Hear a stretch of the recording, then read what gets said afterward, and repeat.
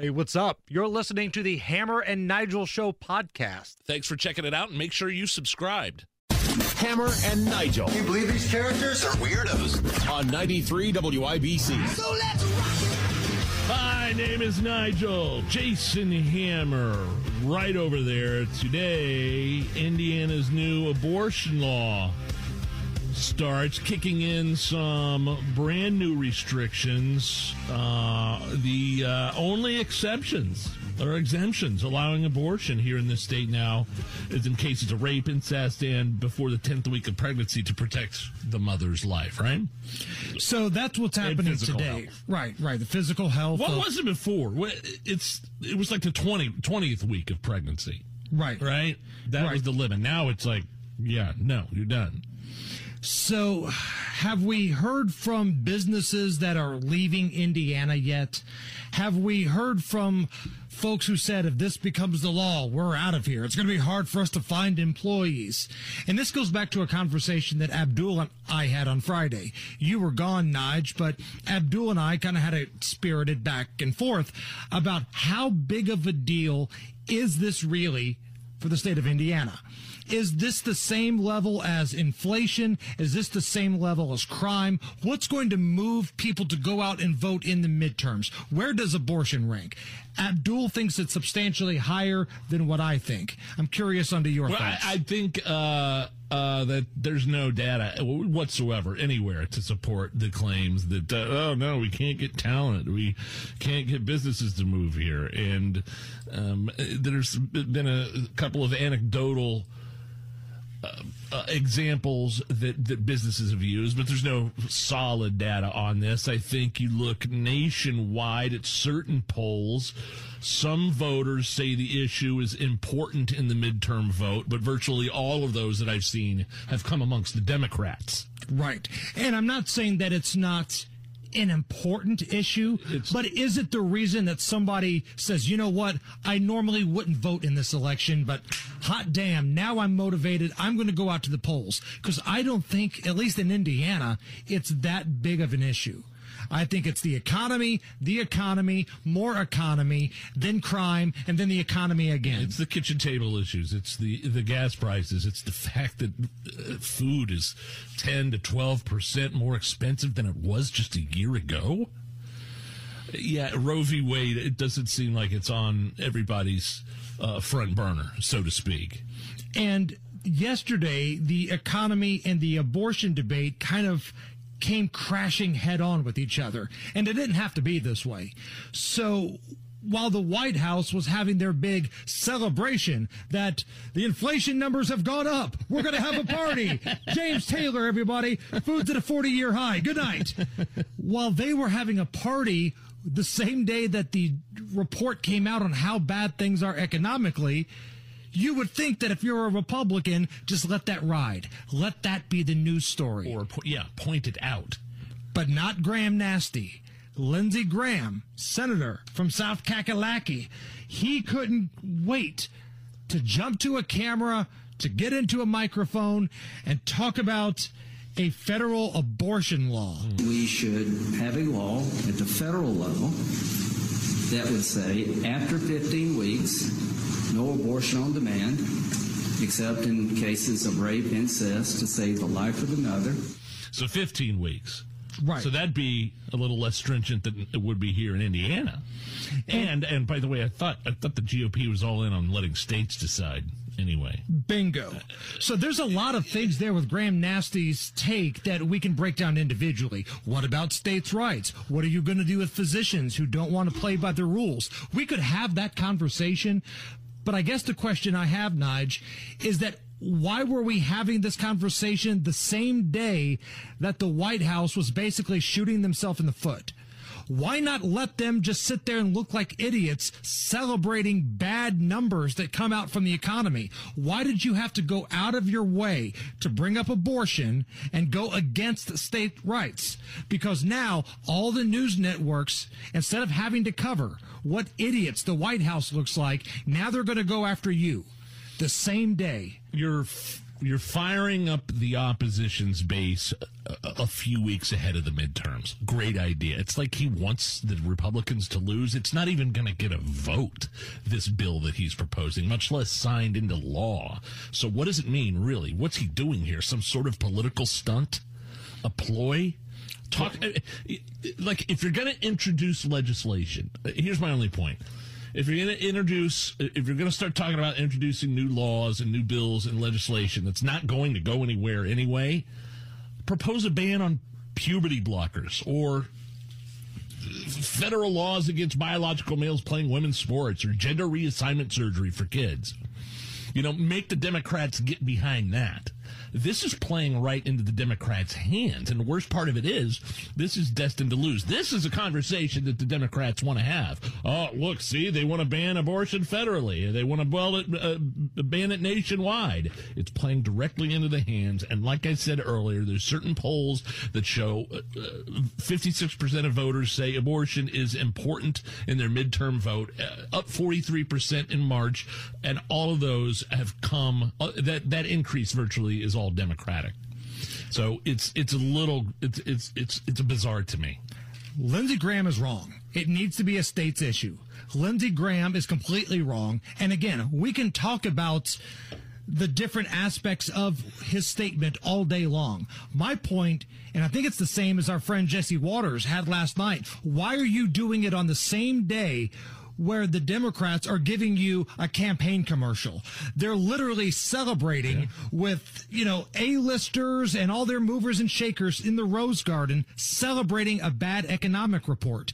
Jesse Waters last night had Graham Nasty on his program. So if you expect me to sit on the sidelines and watch the Democratic Party try to pass the most radical abortion law in the history of the country, you're talking to the wrong guy. What do I oppose? Schumer and Pelosi have proposed a law for the entire nation that will allow abortion on demand until the point of birth. There's 7 nations on the planet have that extreme view.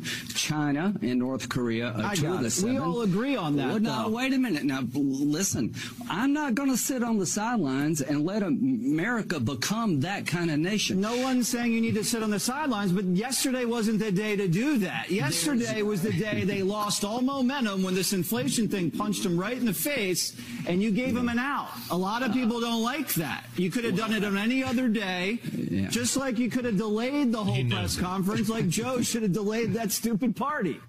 He knows it, and you can hear Senator Graham go, yeah, look, just say, at this point, you can't even say you made a mistake, but Senator Graham's right. If you're going to propose a bill, don't do it in 15 weeks. Do it, make Democrats defend something really gross like, a 30-week ban. The bill should be like for a 30-week ban, not 15 weeks. That's something that you should make Democrats try to defend right there. They're like something gross and heinous like that. And where Jesse Waters and I am at are have that conversation any other day. Yes. There's 2 different aspects. Timing was so bad for this. You gave the news networks, you gave the Democrats an out. You allowed them to cover something else other than this little grab-ass session that you had at the White House on a day where the numbers were bad. Here's a little bit more. People are with you on that. No, you're right. I'm not going to apologize. You're right. No, ever apologize about standing up for the unborn. And you know what? We need to go on the offensive here. It's not what's in your heart. Americans agree with that. They're against abortion after the first trimester. But there, you got to talk tactics, Senator. It's terrible timing, terrible tactics. We could have shoved this down their throat on the day the Americans got hammered with this inflation number and the market crashing. And now all the media and the Democrats are talking about federal abortion ban. Federal abortion ban. Yep. You know that's not smart politics, right? And good for Jesse Waters for calling it out. Good for him for doing it right to Graham Nasty's face. Because Lindsey Graham, I'm sorry, while I agree with a lot of the nuts and bolts of what he wants to do, I'm a states' rights guy. You don't need to be rolling out a federal abortion ban, certainly the same day that they're scrambling. And number 2, states' rights. Leave it to the states. So while all of that crazy news was going on, Nige, if you need a reason to drink tonight, if you need a reason to celebrate, it's National Felt Hat Day. What? There truly is a ridiculous day for everything. A felt hat? National like a fedora? Like what hats are made out of felt? Something pimps would wear, I believe. Yeah. Like if your name is Fly Guy and you walk around, I think you're probably wearing a felt hat. Yeah. It's also National Make a Hat Day. Oh, you make your own hat. Some days, we've made a tinfoil hat in here before. So that's two great reasons to wear a hat today. And new from Hammer and Nigel Records, a quick tribute to Felt Hat Day and Make a Hat Day. Yeah. We were in a men without hats kind of mood. Of course. I wear a hat because I have to. You'd wear a hat too if you were me. Because I've got a bald head, it's shiny and red, and it would blind you just to see. Come on! I wear a hat in the bedroom because I'm careful not to make another mouth to feed because I've already got 3 and inflation is killing me. Yeah, I wear a hat. Men without hats on National Felt Hat Day. Okay. See what we did there? I see. A little misdirection. Yeah, that got me. It's a Hammer and Nigel show. My name is Nigel, Jason Hammer. Right over there today, let's all celebrate the National Toy Hall of Fame because they've revealed the 12 finalists for its 2022 class. And once again, Hammer, my favorite childhood toy, illegal fireworks, was robbed. They're not on there. It's a bummer. Now, this is... We always kind of get into a little bit of a controversial situation when we're talking about this. There's a bunch of nominees, only 3 get in, right? Okay, so last year, let's go back to last year. The 3 that made it in last year were American Girl dolls, which my daughter, if you have daughters, you know what American Girl doll is. I don't think you probably know what an American Girl. That's not what the Tom Petty song was about. That is not. That is not it. But there's plenty of money to be spent. There's like big hotels in Chicago and other places around the country that, mothers can take their daughters and they go buy these giant American Girl dolls that cost hundreds of dollars.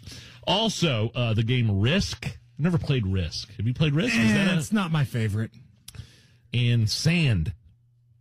Nominated into the, I almost said Rock and Roll Hall of Fame, the Toy Hall of Fame. Not even a sand box, just a big ass bag of sand. Yeah. Here you go, kids, knock yourselves out. I believe a stick is in the Toy Hall of Fame officially. Just things like that. I mean, kids play with sticks for sure. Sure, but it doesn't qualify as a toy, right? I think a toy is made, isn't it? No, I don't know. It's what you make of it. Stick sucks. So kid's going to wake up on Christmas, unwrap a present. It's going to be Stick, and he's going to be happy. That might be. You might have a point there. So the finalists this year are the game Bingo, which has been good to the Hammer and Nigel show. Whether it's State of the Union Bingo, Live PD Bingo. Some of these I've never heard of. I guess I know what a Breyer horse is, right? Do you know what a Breyer horse is? Just a plastic. It's a horse made out of ice cream. That's right. I love Breyer's ice cream. That is the type of ice cream we have in our house. Light Bright. I had one of those when I was a kid. I remember Light Bright. Yeah, man. Now, I don't know what this is. Catan or Settlers of Catan. Do you guys know what that is? Do you guys know what Catan is? We got a room full of nerds over here. Nobody knows what Settlers of Catan is. Got a bunch of IT guys in here right now. Masters of the Universe. So like He-Man. Yeah, He-Man and Skeletor. Skeletor always had the way better stuff. Like his castle had a microphone in it, and that's right. The Skeletor memes now, where he's like laying out, then he's running away. Fantastic. Other toys that are nominated for the Toy Hall of Fame. Nerf toys. I could see that. I can't believe they're not in there yet, actually. Right. The Pinata. So Sand is in the Hall of Fame, but Nerf and the Pinata have not gotten the call. Not yet. Phase 10. I don't know what that is. I got nothing. Pound Puppies. I remember the kids. I remember my little brother and sister when I was growing up played a lot with Pound Puppies. Rack-O. Anything? You guys, anything Rack-O? The Spirograph. Now, I know what that is. They still sell. I think we got our kids the Spirograph a couple of years ago. What's the Spirograph? Christmas. I mean, it's that thing. It's those plastic circular pieces with they look like gears almost, like gears in a bicycle, and you put your pencil in between them. You draw all these crazy shapes. Okay. And you put them together, and like they stick together. I can't even explain it. It's really cool. And finally, rounding out the finalists this year, going to the museum, to the Hall of Fame of Toys, The Top. So Racco and The Top are on the list together here. Kind of feels like maybe that should be in the adult toy Hall of Fame. If you're talking about racks and tops, right? The winners are going to be voted by industry experts on toys. I didn't know you could be a toy industry expert. Also known as kids.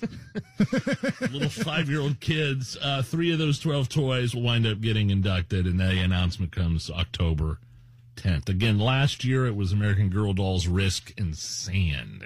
Sand. Again, I can't stress enough, not a sand box. Or not like an hourglass or anything like that. Just sand. Take a bucket to the beach, pick it up, carry it home. Here you go, kids. Christmas came early. Sand. Knock yourselves out. All right. Wait. A Breyer horse. Okay. If I'm thinking of what I'm thinking of, it's a giant one. It's a big one that kids, we had one of these, I think. It's like when my kids were a little bit smaller, it's like they could get on top of it and go up and down. It has little wheels for hooves. And you ride around the house on it. Like, it goes up and down, and it kind of, maybe that's what it is. Or maybe the Breyer horses are those little miniature ones. I don't know. I'm looking it up right now. All I know is I want ice cream right now. Yeah, sounds good. All right, it's the Hammer and Nigel Show. We're coming back. And we're back. The Hammer and Nigel Show, 93 WIBC. Just can't wait to get on the road again. My name is Nigel. Jason Hammer is here. We had audio a couple of days ago of Chuck Todd from NBC interviewing Kamala Harris. It may have been from Meet the Press or something like that over the weekend, one of those political talking head shows. And I don't know, after everything that it was like the last question he asked her in the interview. He's like, well, at least, as long as I got you here, you are the border czar, so maybe I should ask you a question about the border. Is it secure? It's like literally the last question he asked her. It's probably one of the most important ones. She's like, it's secure. Yeah, we're working we're working on bills, working on laws to make everybody that's here illegally permanent citizens. That's actually what we're doing. And then he followed out credit where credit is due. He followed up the question with, so you said it's secure, but we've had like 2 million illegal aliens cross the border this year. And then she just got all tongue-tied and was grasping for any platitude she could find. And but the main point was, yes, the border was secure. The fentanyl numbers tell us differently, but the border czar says things are fine. Which brings us to the great state of Texas, where earlier today, 2 busloads of illegal migrants were dropped off at Kamala Harris's house in Washington, D.C., right there by the Naval Observatory. Again, just days after she says everything's fine, the border's secure, 2 busloads of illegals are dropped off right in front of her house, courtesy of Governor Abbott and the people in Texas. Let me guess, she's got a wall around that thing. Oh, yeah. Oh, yeah. Even though she told us walls don't work, she's got a pretty big-ass wall around her house. And Fox News was there when the migrants were getting off of the bus. I think it was Griff Jenkins, and he was speaking to the folks as they were getting off. And Vice President Harris said that the border is closed. Is the border closed? Do you believe that the border is closed, or is it open? It's open, not closed. The border is open. The border is open. Do you believe that all the migrants believe that the border is open? Yeah, everybody believes that the border is open. It's open because we enter, we come in, free, no problem. But it's open for you to come illegally, right? Illegally, yes, illegally. That's true. And you came illegally? Yeah, we came illegally, not legal. I mean, the guy almost looked at the reporter like an idiot, like, well, yeah, it's open. I'm right here. I'm here. It's open. I'm here. Look at me. For free. Yeah, it's illegal. I'm here. Look at me. And I don't blame them one bit for coming here and trying to get in from whatever awful country they're coming from. I don't blame them. And the policies of the Biden administration allow that. Sanctuary cities all over the place, the promise of free health care and schools and the possibility of becoming a permanent citizen. I don't blame them. They are not to blame here in this situation. This is what sanctuary cities were asking for, right? They were the ones that were saying, I can't believe you don't want to welcome all of these folks coming in. If we were ever in that situation, we would welcome them with open arms. Well, It's been happening, and New York and Washington, D.C. are trying to call in the National Guard to deal with it. This is so funny. The reporter goes, look, Kamala Harris said the border's secure. Is it secure? The guy goes, yeah, no, it's open. No. Well, I'm standing right here. I'm right here standing outside Kamala Harris's house. Of course the border's open. It's not secure. So, not to be outdone, Florida's governor, Ron DeSantis, he says, I'll see your 2 busloads full of migrants, and I'll load up 2 plane loads full, and we're going to fly them out to Martha's Vineyard. So the folks that were trying to come into Florida illegally were detained at the border, and again, not against their will. This is something they willingly chose to do. They boarded a plane, air-conditioned plane that had drinks and snacks and the whole nine, and they were dropped off at one of America's favorite vacation playgrounds, Martha's Vineyard. So watching the left lose their mind about this is fantastic. This is what the sanctuary cities literally asked for. Your wish is their command. They're making your dreams come true, and now everybody's flipping out. This is a statement from the DeSantis office. Quote, states like Massachusetts, New York, and California will better facilitate the care of these individuals who they have invited into our country by incentivizing illegal immigration through their designation as a sanctuary state and the support from the Biden administration's open border policies. That's from the DeSantis camp earlier today. Now, I mentioned some lefties are starting to lose their minds here.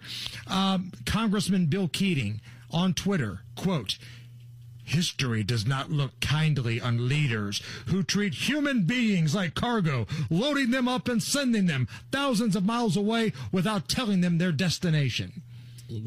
Hasn't Biden already been doing that, though, under the cover of night, in the middle of the night, so nobody will see? For almost 2 years. Yeah. It's been going on for almost 2 years now.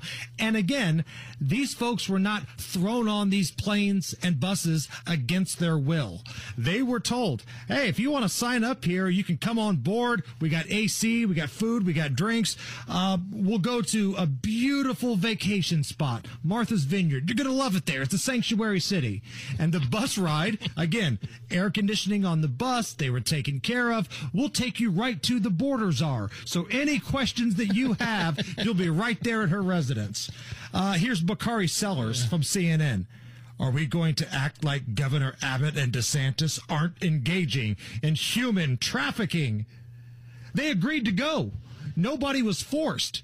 There was no law broken here. So stop with the human trafficking stuff. Again, with Biden's policies incentivize human trafficking.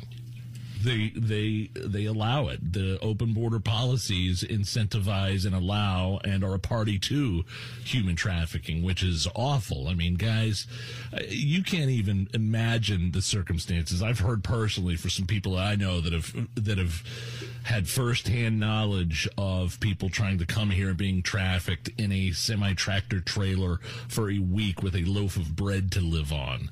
And that's the kind of thing that they're willing to go through to get out of those countries and into a country that incentivizes crossing illegally. One of the dumbest people on Twitter, Rex Chapman, tweets, serious question for devout Christians. What would Jesus think of how DeSantis and Abbott are treating these migrants? Where in the Bible can you cite support for treating the poor, hungry, and oppressed, including kids, this way? What are you talking about? You're flying into Martha's Vineyard? You have to stop trying to figure out what Rex Chapman is talking about, Nigel. That right there is your first mistake. It's like one of the most expensive vacation spots, one of the richest places in the country. I mean, they should be well fed there. They should have all the money in the world. I mean, look, if people are liberals force these awful ideas like open borders, and then they freak out the first time they're actually forced to deal with the ramifications of their own policies. And, you know, these Texas border towns have been dealing with surges of tens of thousands of illegal immigrants every single day, and then 50 of them come to Martha's Vineyard. Right. And then they're all clutching their pearls up there. And if you're a moron like Rex Chapman, you're perfectly fine with people crossing the Rio Grande with dangerous currents, people drowning every day, children dying, 100+ degree heat, camping out, working with coyotes. Apparently you're fine with that. But hopping on an air-conditioned plane to go to a better destination in the same country, hot damn, that's where Rex Chapman draws the line. I'm shocked that he doesn't have a program on CNN. He was supposed to have one on CNN Plus, but I think we all know what happened with that. And then you've got guys like Eric Swalwell, the junior representative from California, had a failed California presidential run. Quote, does America face a migration issue at our border because of poor economic and security conditions in the country south of us? Of course. Should we exploit that crisis by using desperate humans as political pawns? Hell no. This is sick. It takes a soulless man to do this. Your state is a sanctuary state, Representative. Your state is a sanctuary state. You should be able to handle all this. What's the problem? You signed up for this. This is what you want. You believe in this kind of stuff. Don't finger wag to anybody else. Why don't you go bang another Chinese spy and fart on TV? The president used taxpayer dollars to ask the Ukrainians to help him cheat an election. The president used taxpayer dollars to ask the Ukrainians to help him cheat an election. That's that guy. That's what your legacy is going to be. Help him cheat an election. It's the Hammer and Nigel Show. You set him up and I'll knock him back, Lloyd. 1 by 1. We are Curry Booze News, cause it's really fun. Once it hits your lips, it's so good. Hammer and Nigel presents Booze News, Booze News. Yeah. Time for booze. Yeah, this is pretty cool. Circle Center Mall, as many shops and restaurants that have moved out of that place lately, they're getting their own tap room.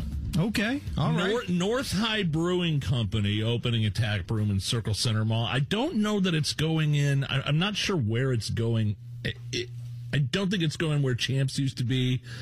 There's that restaurant directly across from Champs and right next to P.F. Chang's.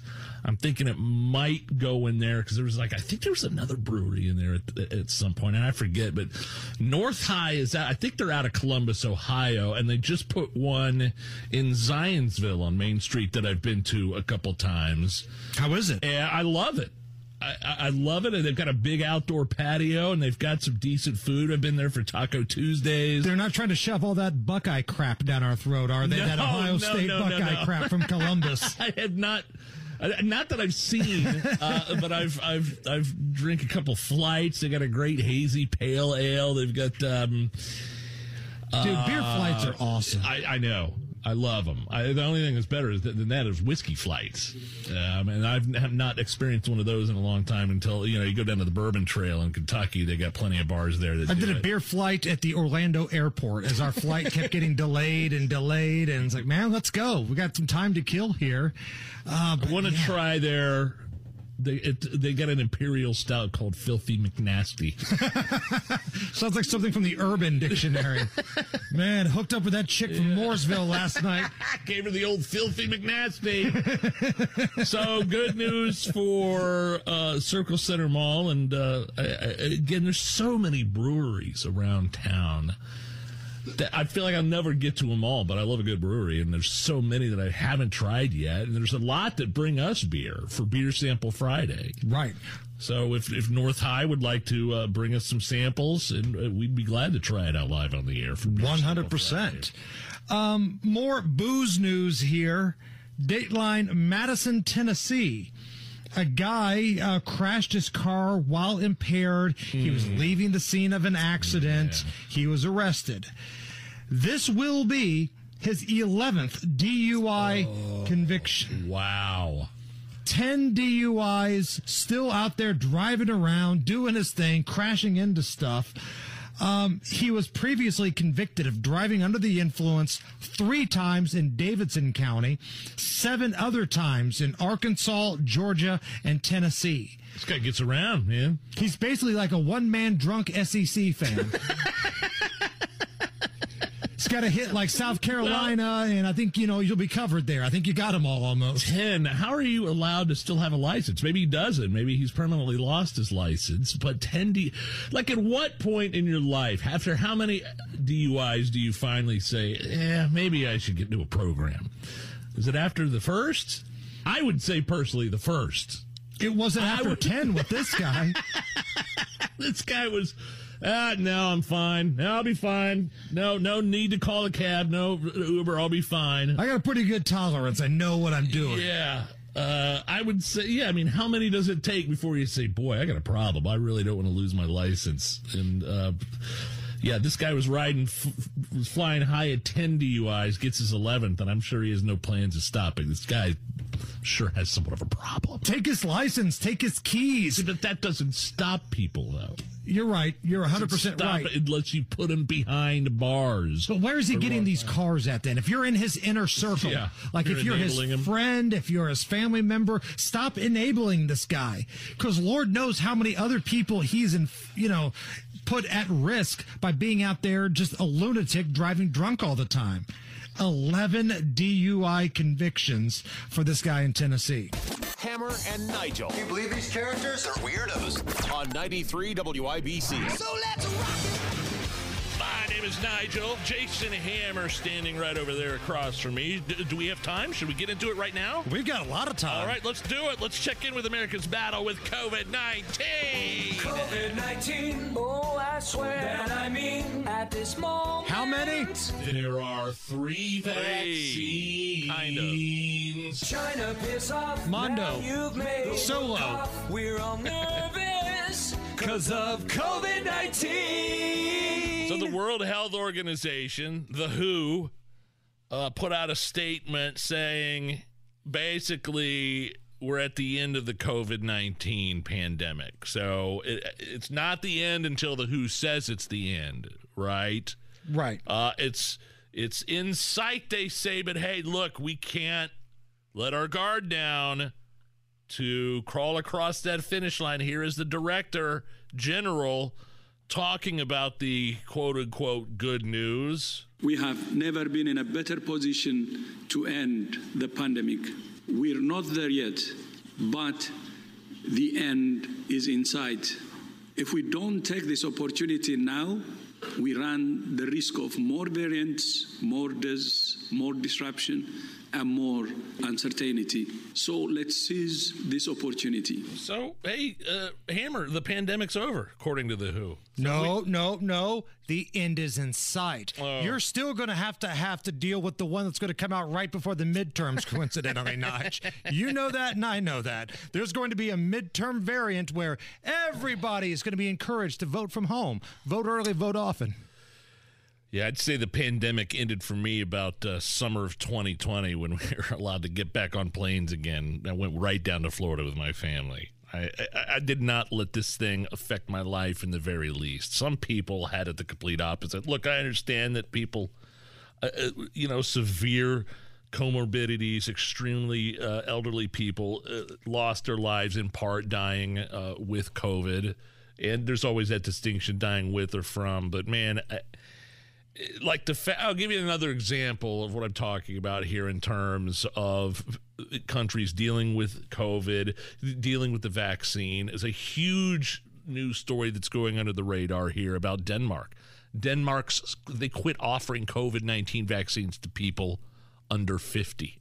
Unless you had an underlying health condition that warranted it. Sure. I'll just read here from the Danish government. The purpose of the Vax program was to prevent severe illness, hospitalization, and death. Therefore, people at the highest risk of becoming severely ill will be offered the booster.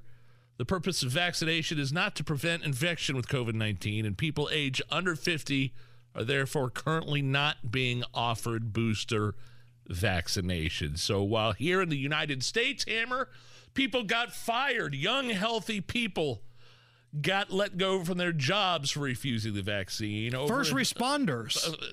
Nurses, people that have worked in healthcare for a year without the vaccine. And in Denmark, you can't even get it now. You can't even get that damn vaccine if you're under 50, which, by the way, the vaccine in third world nations, like, some countries in Africa, hundreds of millions of doses of the vaccine. They don't want them anymore. They're not being used at all. So, I think that's a big deal in Denmark, and I think you're going to see a lot of people follow their lead. Meanwhile, a couple interesting studies were released in regards to COVID. The first one from Johns Hopkins. Now, at the very beginning of the pandemic, Johns Hopkins, they were the ones that had, and I hate calling this, but it is what it is, the death tracker screen, right? There was the map of the world with the rolling ticker of how many people had passed away, and it was color-coded of what areas were hot, and all the information was going through Johns Hopkins University. And the left-leaning media ran with them.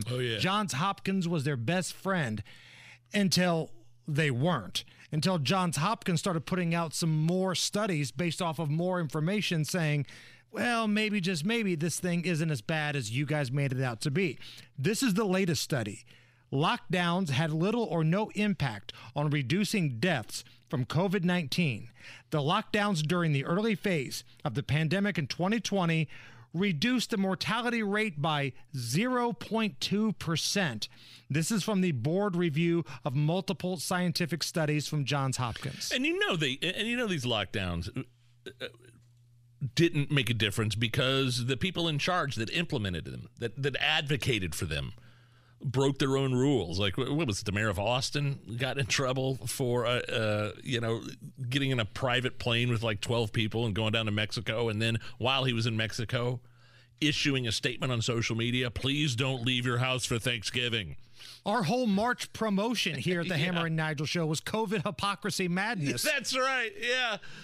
Ignore the sombrero behind me here while I'm at this resort in Mexico. Don't leave for vacation. The same with the mayor in Denver. The school board member in Chicago. Nancy Pelosi. The lockdowns were for the common folk. It wasn't for Gavin Newsom there at the ultra-fancy French Laundry. Those, and the medical executives that were with him, the people that were supposed to be in charge of this whole thing. Of course, lockdowns didn't do anything. And we didn't need Johns Hopkins to tell us this, but at least it validates it. The lockdowns did more damage than good in this country. And it's not even close. When you look at what we did to our school kids, what we did to people whose heart and sweat and soul was in the business that they started, that they ran, or maybe they just worked at.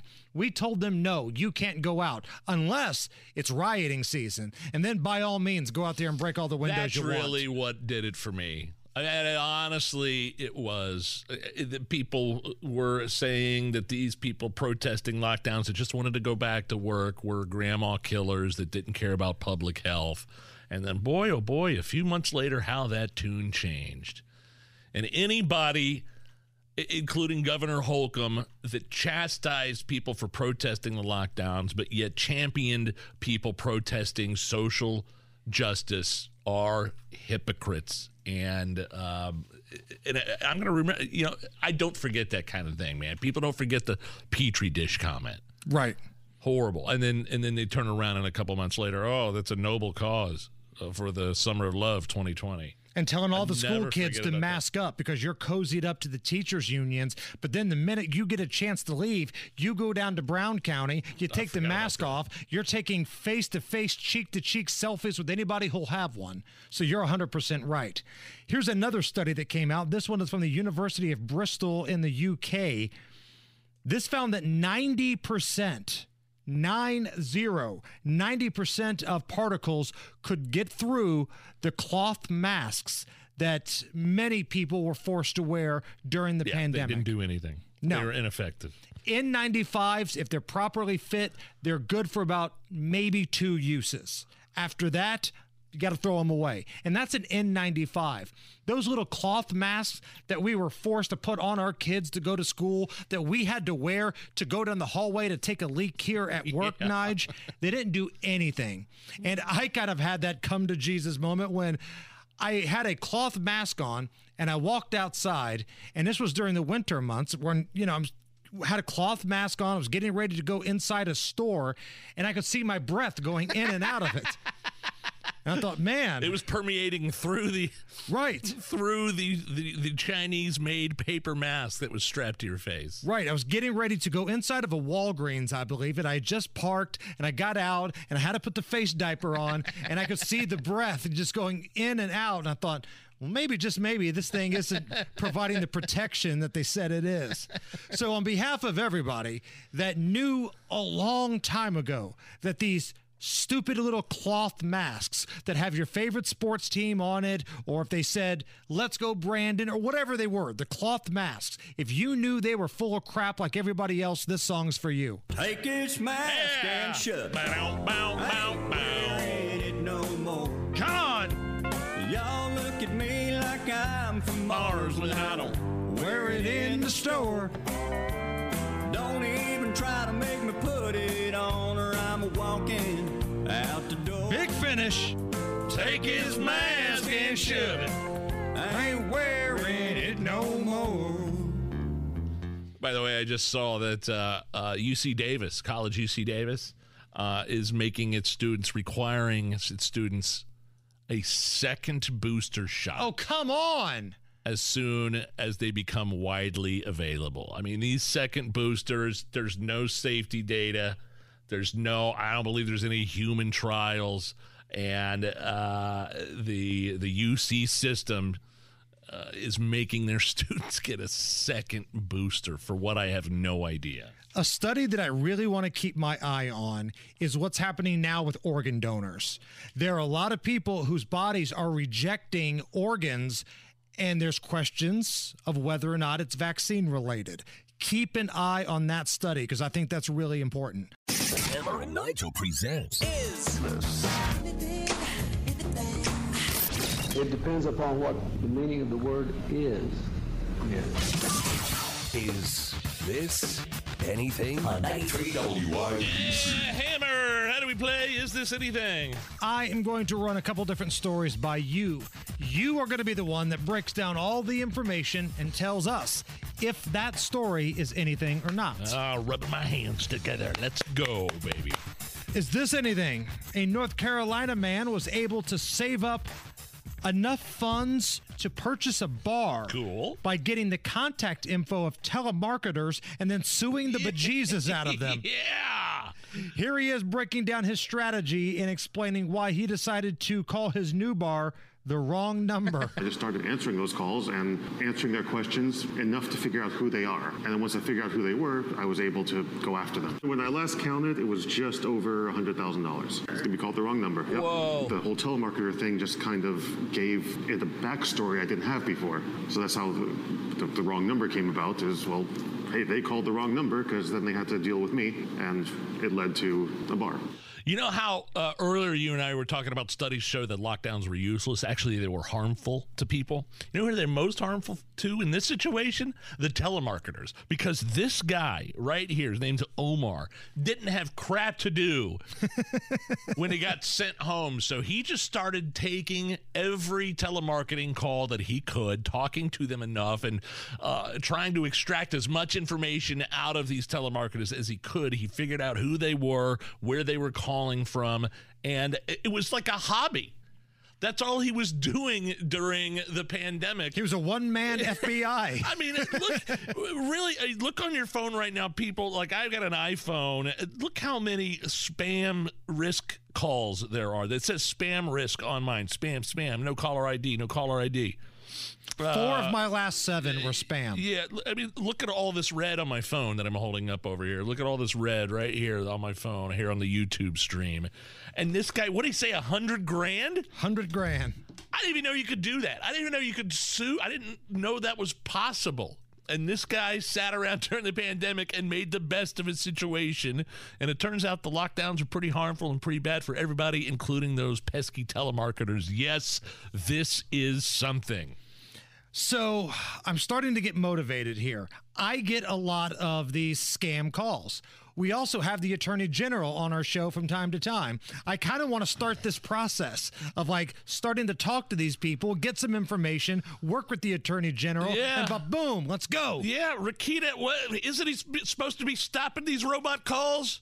I thought that was like part of his agenda. I get more spam calls now than ever. Every day. I don't answer. And then sometimes, even when people call me, it doesn't pop up a spam risk. It's a random number. I don't answer those either. Right. I don't know anybody in New Zealand. That's a good point. Is this anything? 1 out of every 3 young adults claim that they don't feel like they've had a real vacation until they've had the opportunity to post about it on social media. Oh, for God's sake. Also, people are ramping up their travels, with 37% of people traveling more than they were before the pandemic. Is this anything? Yeah, I don't think. I mean, what a bunch of narcissists. Oh, I got to post my vacation or else I'm not really on vacation. I got to let everybody know how good a life I have now that I'm on vacation. I don't like. It's awkward for me to post videos and stuff on vacation because I don't want people to feel like I'm bragging or shoving it in their face. Look what I'm doing. Blah blah blah blah blah. I think last year I posted a picture of my wife and I at a bar when we went to Anna Marie Island in Florida. That was about it. It was a good picture. It was just her and I out. The kids were away, and that's about that. That was about it. But people that just do these 60, 70 plus photo dumps, these 100 plus pictures of them gallivanting in Destin or the Amalfi Coast. Jesus, I mean, just give me a break. Now, what if you post a lot of pictures beforehand? Because I'm a big picture post guy. I'm not saying I post photos of myself at Lowe's. I know. So I'll also probably post when I'm at the bar in Orlando or Daytona or something. Okay, I get that. I don't know, for me, and I don't really put the kids out on social media a whole bunch either. So, like, for me, I'm like, I'd look at somebody, and I know you're not bragging or trying to throw it in somebody's face, but it's like, for people I don't know. And here's the other thing. What did you say? What was the last half of this? Also, people ramping up their travels. 37% say they travel more now than they did before the pandemic. Oh, okay. So basically you're saying that, boy, I realized that I wasn't traveling nearly as much as I could have been or should have been. Right. Rather than staying home. I'm not exactly a guy that likes to go away. I'm looking forward to going on family vacations. Very fortunate. Got to go to Arizona this year. Got to go to Florida alone with my wife. But I'm a homebody, man. And after the pandemic, I'm like thinking, man, I really probably should make an effort to, if there's a chance for me to go see. I've never been to England. I've never been to France. I've never been to Ireland. I've never been to the Amalfi Coast. What is it with the Amalfi Coast? Well, if you're friends with certain executives from a previous employer, you know on Facebook. I'm just jealous. That's such an inside joke, and that's awesome. I love every minute of it. I'm so jealous. That's all it is. I got bored, went to the Super Bowl. Got bored with the Amalfi Coast. It's well deserved. What's my bonus money going to get here? It's the Hammer and Nigel Show. And we're back. The Hammer and Nigel Show, 93 WIBC.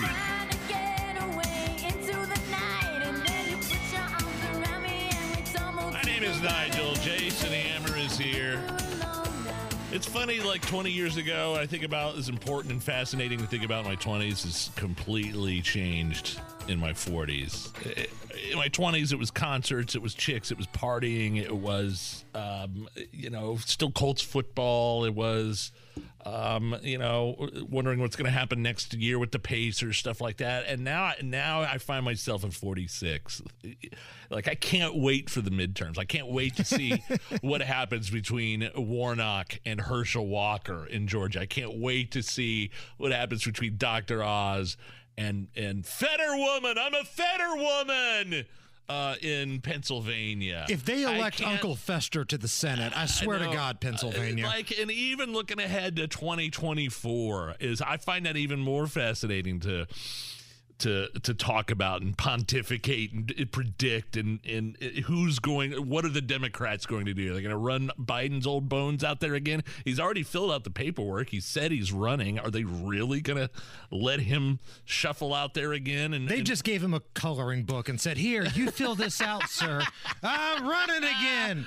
Woody Woodpecker coloring book. What's going to happen with Trump? Is Trump going to run, or is he going to get indicted? Is DeSantis going to throw his hat in the ring? I mean, it's not going to be Trump DeSantis. You can't live in the same state and be president and vice president. So that's not going to happen.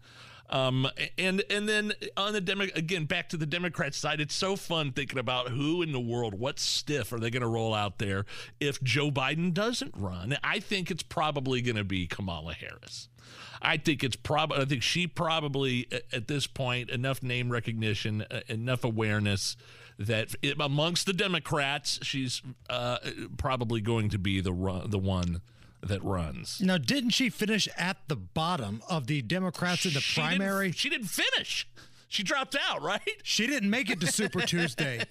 The voters of the Democratic Party said, when it comes to our candidates, we like Amy Klobuchar more than you do. Yeah, is it going to be somebody like, I don't know, Stacey Abrams, who's failing miserably in Georgia running against Kemp for governor? Again, and the Democrats have pulled her funding. Is it going to be, Greasy Gavin Newsom?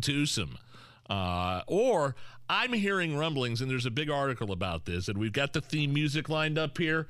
Mondo, we have a Pete Buttigieg update. Uh-oh. Rockin' everywhere. Buttigieg rockin' everywhere.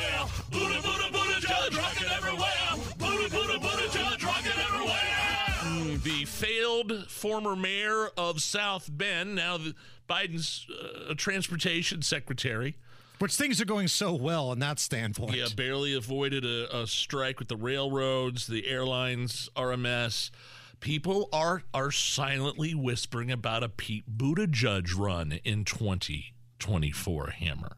Well, he checks a lot of boxes for that party. They're the party of box checking. It doesn't matter if you're good or not. Let's see. He's not black, but he's gay. So we'll check that off. Those two cancel each other out, right? Right. And, let's see. He served in the military. Okay. And he was a mayor of a small town who's friends with celebrities. Hot damn, this is our guy. But my question is, and this is a real thing, people are there's some mutterings, there's some whisperings about Mayor Pete in 2024. And I look at that and I wonder, really? What's his record as a politician? Just what has he accomplished? The police hated him in South Bend. The African-American community hated him in South Bend. What has he done since he's been working for Biden? Transportation secretary. What did he do? Write a sternly worded letter to the airlines about all the delays? I'm reading an article here. This is from The Hill. This article actually brags about how tough he's been on the airline industry. He hasn't done anything. Tough? Are you kidding me? He wrote the airlines a sternly worded letter. He won in Iowa on the campaign, and he almost won in New Hampshire. He hasn't done squat, and I'm reading this article here, and he's if he runs against VP Kamala Harris, if she declares and he runs against her, he'd get eaten alive. You think so? It's not just me saying this. This article in The Hill, interesting, which is not exactly a conservative friendly news outlet. The Hill has this whole piece on Buttigieg running. Oh yeah, he was very tough on the airlines, and he almost won in New Hampshire and he won Iowa. Listen to this quote. One former Buttigieg campaign staffer told The Hill, quote, he would be moronic. The idea a white man would position himself over the VP. Oh, wow. Listen to this, because he moved to Michigan. He should run in Michigan and win a local election first. He will get destroyed in the media and by activists if he runs, if VP Harris runs. And being that Democrats are the party of identity politics, that is spot on. That's why you can't run a greasy Gavin Newsom, the good-looking, tall, white dude that's run California into the ground. It's because if Kamala Harris runs, then that's it. That's ball game. But see, I go completely the other direction. They're going to tell you that we can't elect a white man unless they think they have a chance to win. And then, hot damn, let's get Gavin in the mix. Wouldn't be the first time we lied to people and did something totally different. I mean, they're the kings and queens of hypocrisy. So why wouldn't they do it? If they think they've got a chance to knock out either Donald Trump or Ron DeSantis or whoever it is, they would put Grimace up there. Well, I think the only way Buttigieg, the only reason why Buttigieg ran in the first place in 2020 is because he wanted a position in Biden's cabinet. He got it. He got what he wished for. Right. And he comes off likable. Now, for those of you who follow him closely, you know that he's kind of a goober and he hasn't really done anything. But a lot of these moderate voters, people who don't know too much about who's running, they see this guy and they think, oh, he's a nice guy. He's the one that said, maybe you should all just get electric cars. He's a radical leftist, he is. Progressive climate cultist. But I will say in 2024, Harris and her VP of Buttigieg might work. But if she strikes because guys like Clyburn, South Carolina, longtime African-American Democrat in South Carolina, he's already endorsed Kamala Harris he did this preemptively if Joe Biden doesn't run. So she's going to have a lot of preemptive endorsements in that community if she indeed runs. So maybe her best bet is to get Buttigieg on board for a VP role. It's kind of fascinating me. I'd love to see how this all plays out. If you're a Republican, if you're a conservative, you are hoping and praying that Clyburn has enough pull to make that happen, because Kamala Harris is incompetent. Yep. You listen to her speak, it's word salad after word salad. She makes Fetterman sound like a wordsmith. At least Fetterman's got an excuse. Fetterman's coming off of a stroke. Kamala's just dumb. She's got no excuse for it. Listen to her speeches. I hope and pray that Clyburn pulls enough strings and makes her the candidate, because she's not going to beat anybody. She couldn't beat Amy Klobuchar. She couldn't beat Pete Buttigieg. She couldn't beat Bernie Sanders. Yeah. She was at the bottom of the tier in the Democratic primary. All of a sudden, she's supposed to be elevated to the top. It's a bold strategy, Cotton. Let's see if it plays out for him. It's the Hammer and Nigel Show. I think it's awesome. The Hammer and Nigel Show on 93 WIBC. You rock.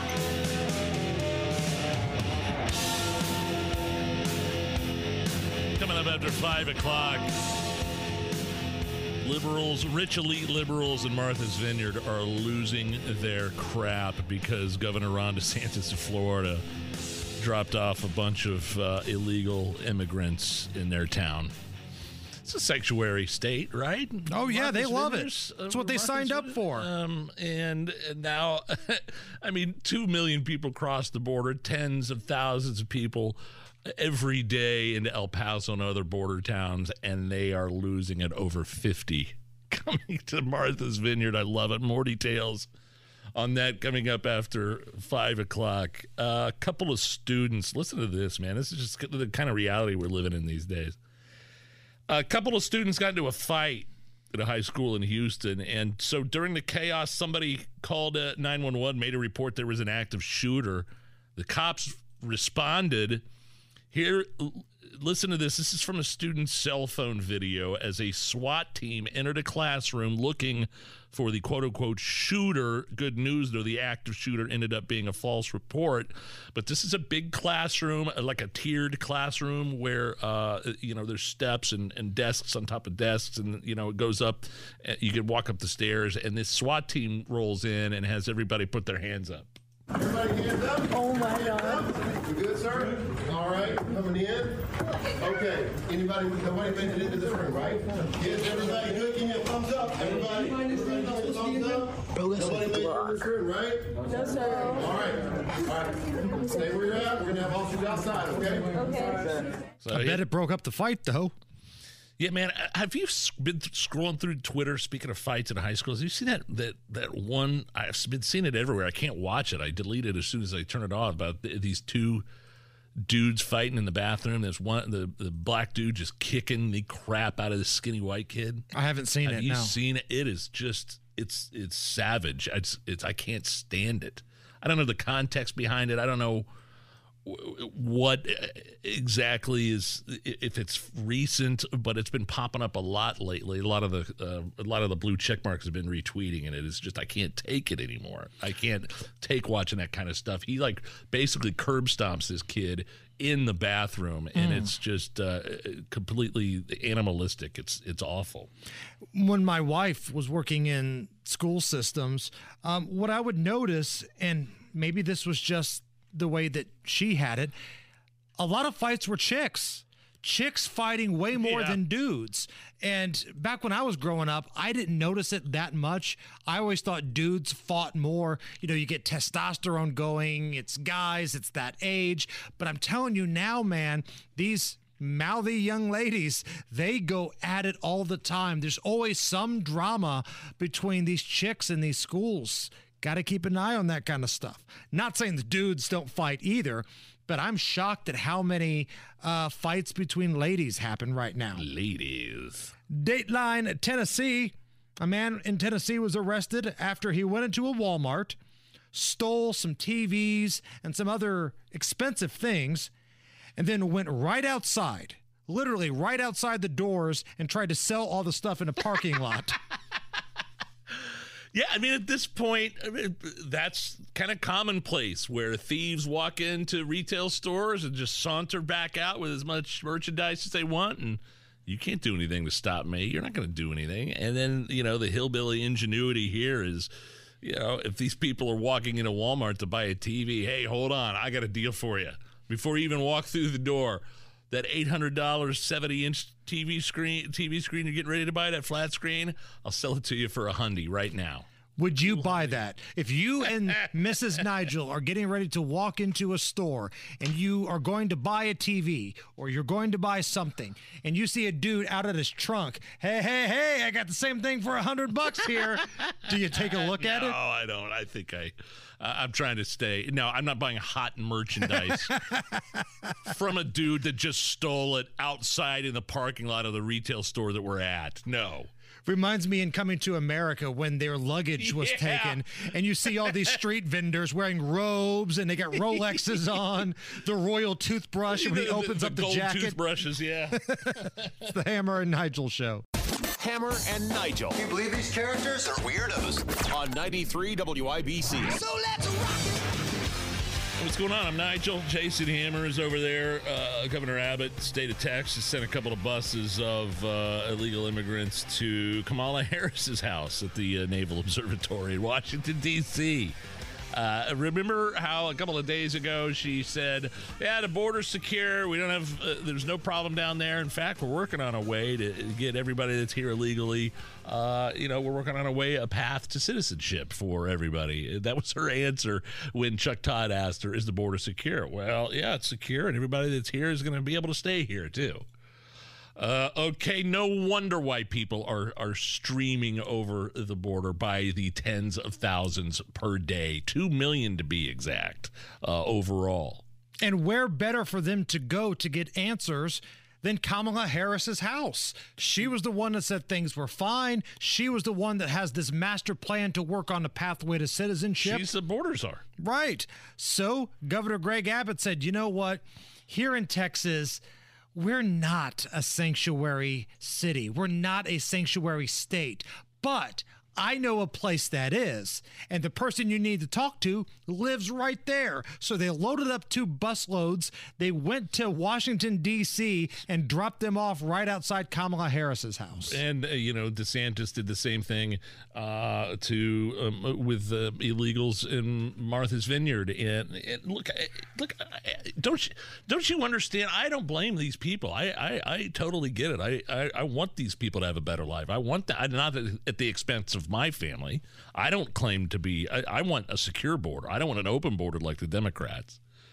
I want, and now these Democrats are getting a taste of their own medicine. These sanctuary cities, where it's, they're welcome. They don't work with ICE. Somebody illegal commits a crime, a DUI. They don't turn them into ICE because, oh boy, they could get deported. So somebody commits murder, somebody commits a heinous act. They don't get turned.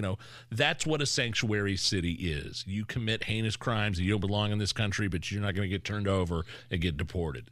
And here's an example of what we're talking about here in terms of how it is at the border.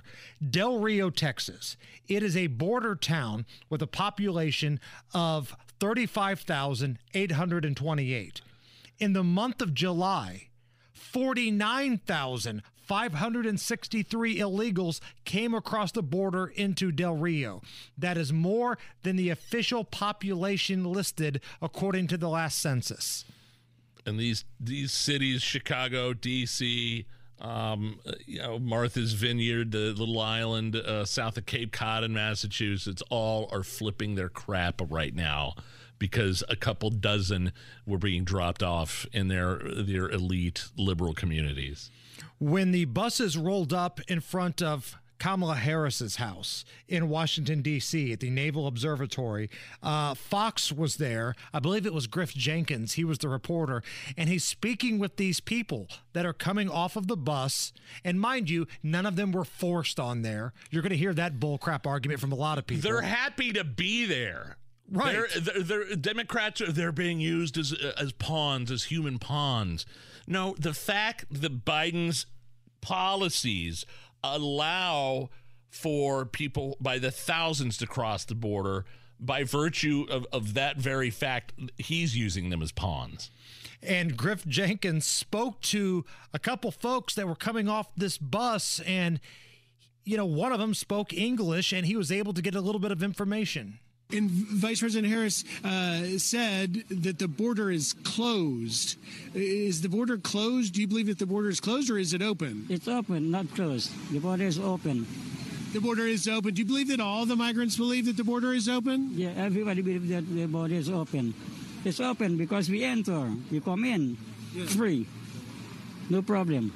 But it's open for you to come illegally, right? Illegally, yes, illegally. That's true. And you came illegally? Yeah, we came illegally, not legal. Quote, it's open, we enter for free.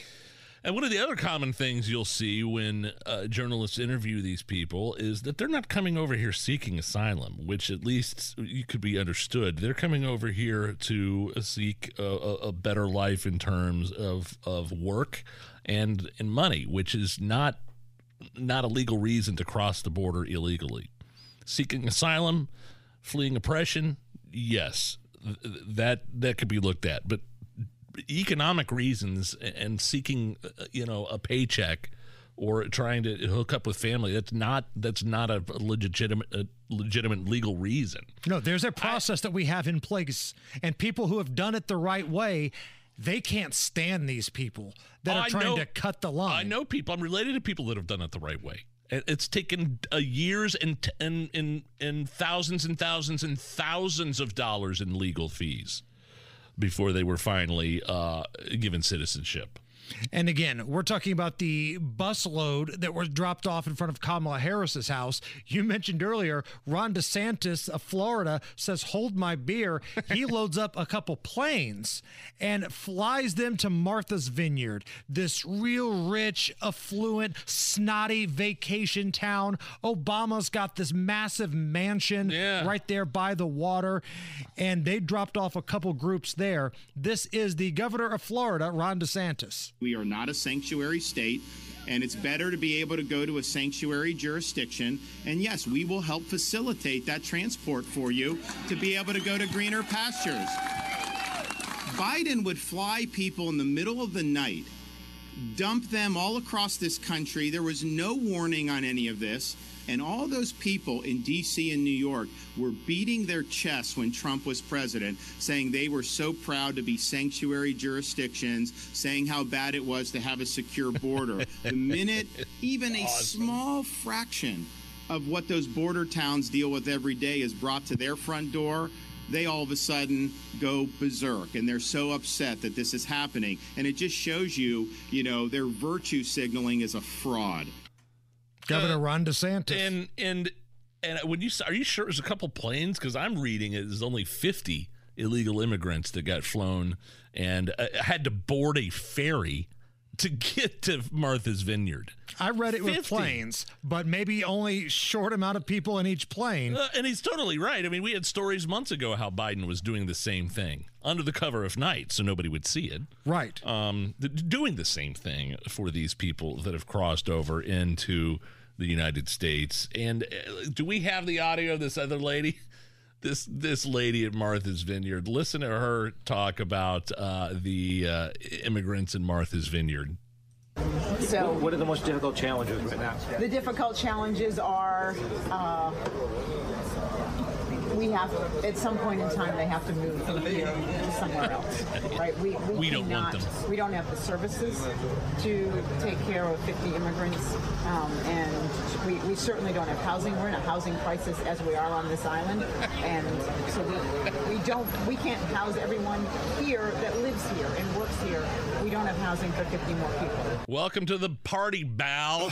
Right. As border towns in Texas and Arizona would say to this rich white elite liberal whose state has been claiming it's complicated in Massachusetts. I'm not sure if it's completely sanctuary or not, but the fact that, Texas, Arizona, millions of illegal immigrants crossing the border, record numbers under Joe Biden. The fact that they blame Donald Trump.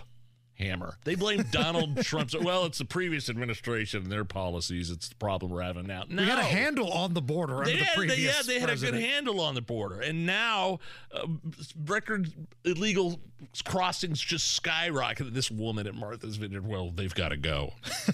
Doesn't Obama's house alone, that could probably hold 100 illegal immigrants in there, in this bathroom. There's 10 bedrooms in Obama's mansion, and there's 50 people at Martha's Vineyard, and they're making it sound like they're being attacked. Again, Greg Price on Twitter. In the month of July, 49,000 illegals crossed into Del Rio, a town with 35,000. But 50 people being flown into Martha's Vineyard, a town of 15,000 rich liberals, is inhumane and a humanitarian crisis. You asked for it. You want to be a sanctuary city? This is your chance to shine. Step right up. It's your moment in the sun.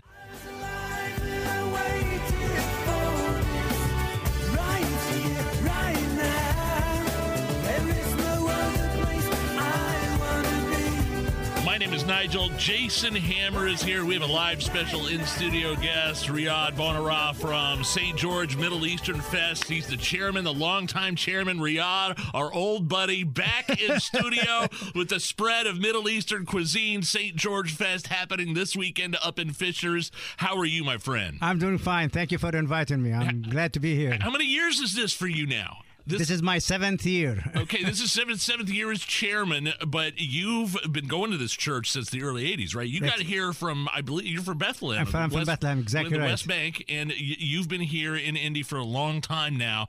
And how did St. George, how did this fest start? What did it turn into? It's a monster now, isn't it? Yes, it started a long time ago as a smorgasbord. And then about 27 years ago, we decided to switch to live music and dancing and all the stuff. So we missed 2 years for the last 27 years. And that was for COVID? For COVID and one for 9/11. That's right. Okay, so you have brought, Hammer, look at the spread that Riyadh has brought. We've got meat, we've got beer, we've got all the things that make life worth living in here. Just kind of for those that don't know, because this St. George, this is a huge thing up in Fishers. It's a huge fundraiser for the St. George community and the neighborhood. And I brought you a sample of what we're going to feed our guests this weekend. There's a giant piece, there's 3 giant pieces of meat in a bone, Hammer. Meat and bone, that's all you sold me. That's all I need to hear. Meat and bone. I will say, Riyadh, listen, the Middle Eastern cuisine, Hammer pulled me aside before he came. He's like, man, my stomach's a little, I don't know. Some of this stuff, we're going to make him taste all of it, okay? Because it's delicious. I hope he's going to taste it. It's delicious. What else do we need to know about it starts Friday, right? It starts Friday, tomorrow afternoon from 5 to 10, Saturday from 1 to 10, and Sunday from 1 to 5. So when you're putting on a festival like this, or you're, in charge of promoting a festival like this, with everything being so expensive, is it more difficult with, the cost of shipping and meat and food and inflation through the roof right now? Does that hurt local festivals? Yes, it does. Actually, it was challenging to put this on this year because of the cost is almost 30 to 40% higher than last year. Wow. Well, it doesn't look like we have any shortage of samples here, my friend. No, I brought you best samples. Yeah, what do people come to the, they come for the food, they come for the music, they come for just the festivities, the marketplace, everything? Yes, everything. There's people come for just food itself, for the dancing. Actually, we have a special group coming from Detroit. It's a Debke dance. It's a Middle Eastern Debke. Okay. I was a little disappointed I didn't get invited to dance with them, actually. Sure, you should. You are invited anytime you want. And then, so live music, dancing, food. You've brought a selection of beer here. What should we? I don't know that we're gonna have time to try everything here. Okay. On the air. Let's start from your left. There is the kibbeh. It is 2 layers of meatloaf stuffed with rice and pine nuts. You're gonna love that. Okay. How many vendors does it take to put on an event like this? Actually, it's not vendors. It's all the community really putting together and making all this food. It's made fresh. I'm making Hammer a plate over Sure. here. And the next one is I feel like Jeff Smulyan at a cookout now. Somebody's making me a plate. Grape leaves, and we bought some hummus, our famous hummus, don't forget. The grape leaves are the best. And gyros. And our gyros. specialty is the lamb shank. Lamb shank is one of the best sellers. Wow, look at that. That's awesome. Nice. Why don't you throw me one of those beers that's over there, too? Would you like cream ale, Pachanga, Heine? What do you want? One of each. There you go. This year, Sun King also was one of our sponsors. Oh, thanks to Sun King then for being one of the sponsors. Hey, can I try one of the lamb shakes and I just eat it off the? Sure, you can. Here, Hammer, get a picture here real quick because I'm just going to eat this sucker right off. I mean, that looks like a big Fred Flintstone style piece of meat on the bone, man. That's so awesome. And never had one before. Listening to you eat that sounds like when Mitch McConnell speaks and he's got that saliva kind of thing going on. Do people have to have tickets for this, or can they show up, or how does it work? There was an advance tickets that was deadline was last week. People can pay cash or credit card. And they can park. You got it's so big, Hammer. You have shuttles going back and forth, right? Yes, our forum event group were gracious enough to let them use the parking lot, and we have 4 buses that shuttle the guests from the forum group to the St. George. And I just want to mention something. Go ahead, mention whatever you want, man. The front pages, we have 5 big sponsors. First Internet Back is one of the sponsors. George Neighborhood Grill, it's on 71st and Benford. Yeah, I love George's. Tempe CPA.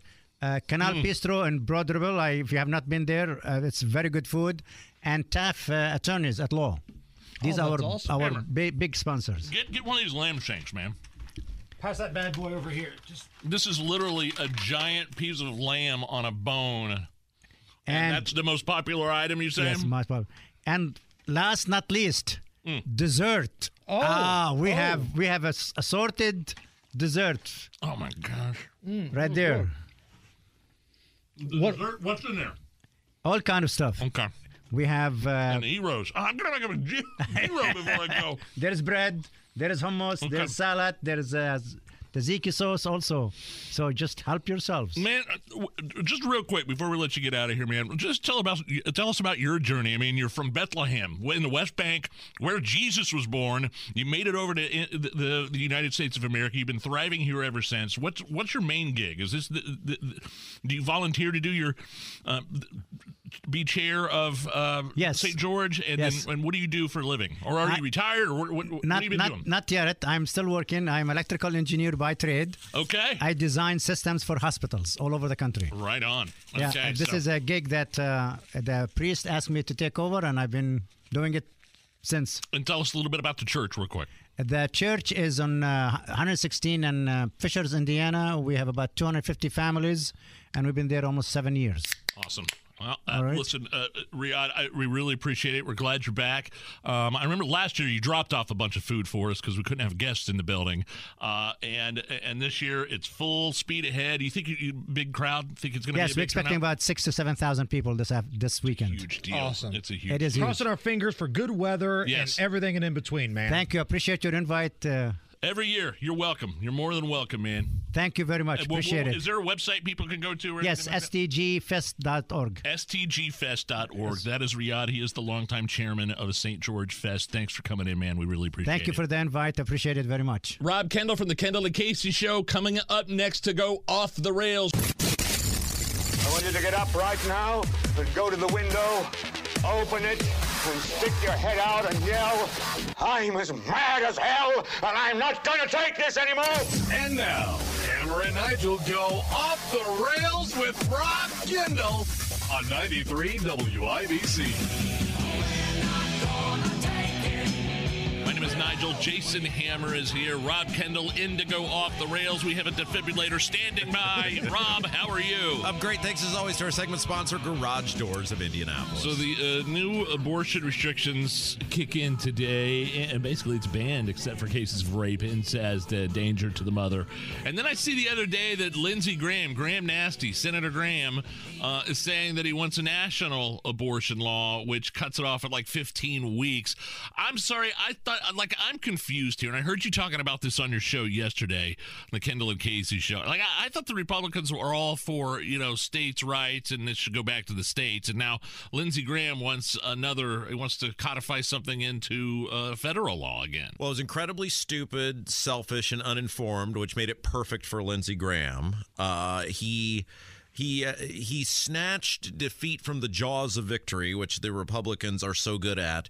You had a day yesterday in which it should have all been about how the Democrats lied, how Biden lied, about how the economy continues to get worse, about inflation continues to get worse, because the media, in a rare, random, confused, largely accidental act of journalism, was holding them accountable throughout the course of the day. There was no way to spin it. And then you just took the narrative and put it back on something that is not going to come up for a vote. You don't have the votes to get it to the floor, and you just allowed it to be a distraction. And we played the audio earlier of a friend of the show, Jesse Waters, just roasting Graham Nasty, not because there are people that completely disagree with what he wants to do, but the timing of it.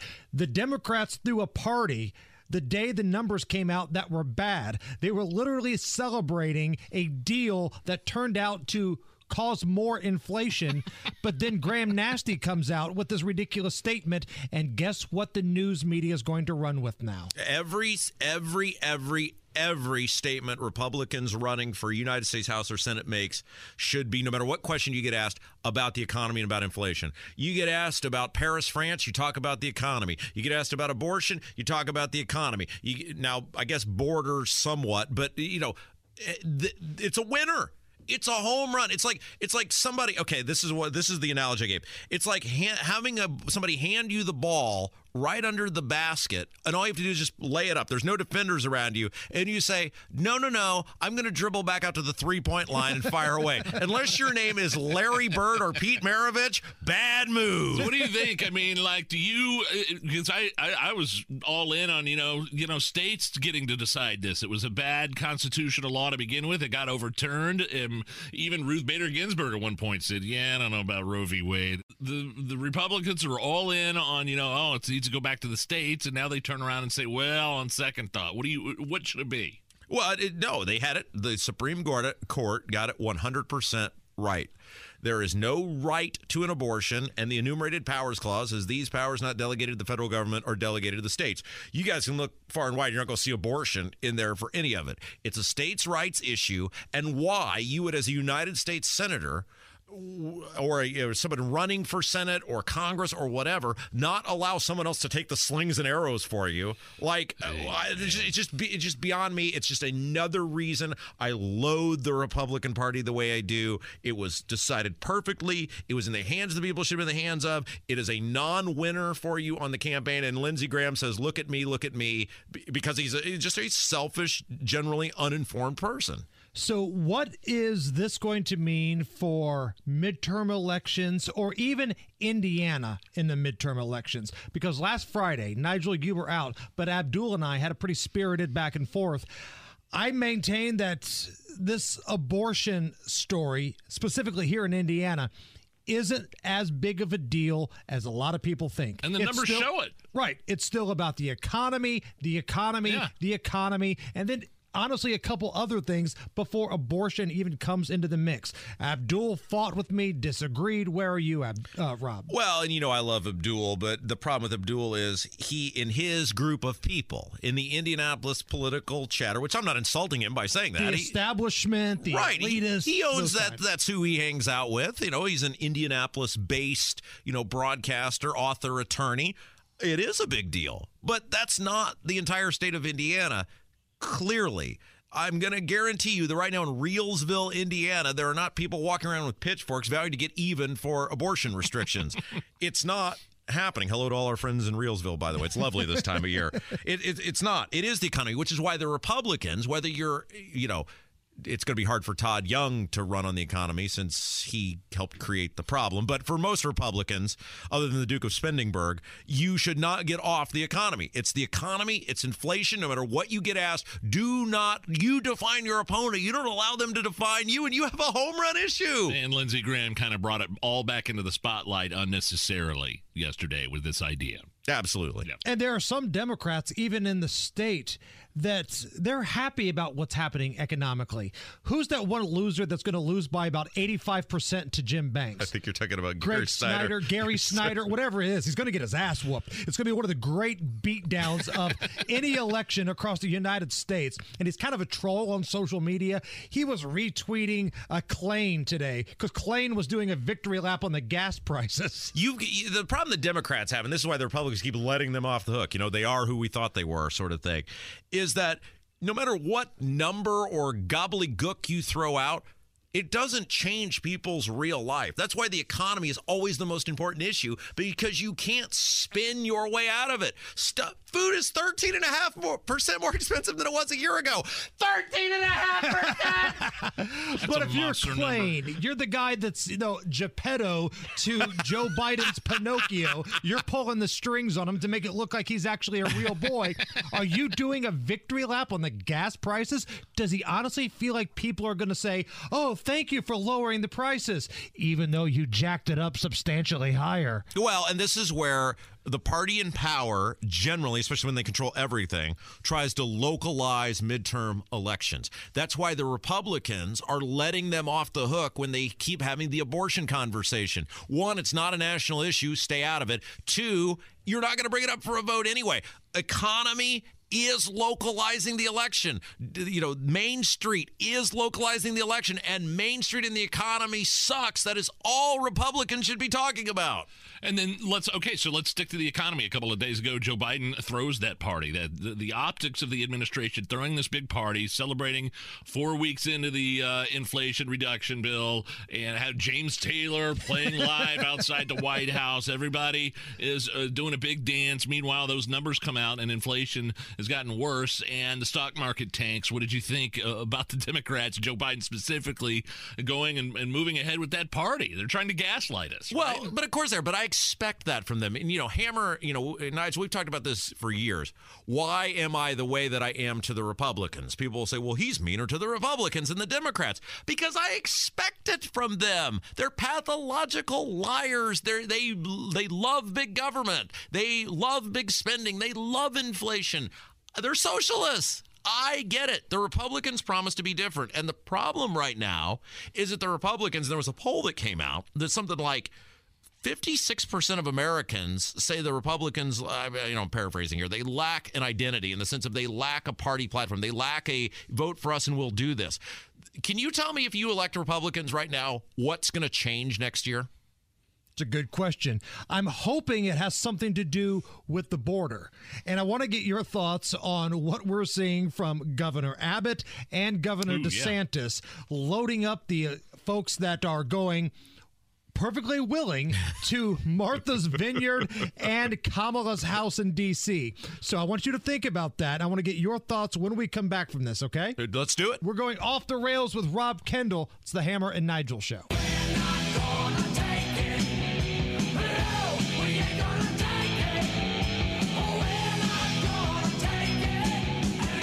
We're back, going off the rails with Rob Kendall from the Kendall and Casey Show. My name is Nigel. Jason Hammer is here. Rob is here. Big headlines. It's a huge story how DeSantis sent a busload of illegal immigrants. A plane. He put them on a plane and dropped them off on Martha's Vineyard. I think a busload has been dropped off in front of Kamala Harris' residence. She's got a big wall they can't get in. I'm wondering what you think of this. I don't know if you call it a strategy or, a taste of their own medicine, dropping them off in these sanctuary places, and now the high-class elitist liberals are freaking out. I love it. There was a meme that came out today that was perfect. It was entitled People at Martha's Vineyard. It is the meme of Homer Simpson coming out of the hedges with the sign, and it's got all the liberal sayings on it: love your neighbor, love each other, justice, equality, and then slowly backing into the hedge, and then coming out with a whatever it was, no entrance or surveillance camera sign, because it's absolutely perfect. These people are total hypocrites. We've seen it in Washington, D.C. We've seen it in New York. We've seen it in Chicago. Lori Lightfoot took them in Chicago and dumped them in a neighboring city. I thought that they were sanctuary cities. That's the whole point of saying we're a sanctuary city. It's not just the virtue signaling. Okay, don't threaten us with a good time. You're a sanctuary city. Here's a bunch of folks that need sanction. I love this.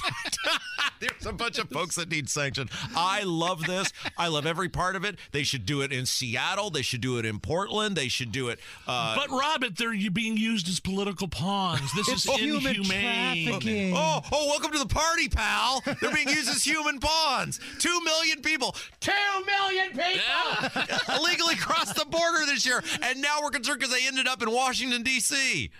The fact that that Florida loaded them up on a plane and sent them to Martha's Vineyard. And the leftists are complaining about it. They took an air-conditioned flight to one of the most premium vacation towns in all of America, and the left is upset that they're not sitting in a jail cell somewhere down in Texas. They flew better than I did on my honeymoon. Right. To a sanctuary city. Yeah, and no offense, I know you love Vegas, but Martha's Vineyard sounds way better than Las Vegas. And they're not being forced to get on these planes either. They're signing waivers. They want to go. And there's footage of Fox News correspondent asking these guys, hey, look, Kamala Harris yesterday said the border was secure. Is it secure? No, wide open. The guy's like, no, it's an open border, actually. And they're happy to be here. And God love them. If I was living in Venezuela or some other S-hole country, I'd want to be here too, Rob. The people coming here are not to blame. The people to blame are the people running this country who refuse to secure the border. If someone tells you do drop in and it's a better life for you and your family, the average person, the majority of people would absolutely do it. It is the people who make the rules and the laws in this country that are to blame. Are you ready for some TV this Sunday? Yeah, let's do it. Are you guys doing the Indiana bets together on Sunday? Saturday or Sunday? Sunday. I'm going to tell that audience to bet over on Justin Fields for 500 yards against the Green Bay Packers. Let's go. So my normal co-host, Scott Long, has to go do comedy stuff. So Sunday for the NFL show, pinch hitting is the representative of Brownsburg. Right on. And Hammer said, whatever I do not wear a suit and tie. He screamed at me last time for trying to look nice on television. I went to my nearest clothing store and picked out the Phil Sanchez collection, and I got yelled at. We're drinking tequila. We're eating food on the show. You come up looking like you just came from the funeral of the Queen.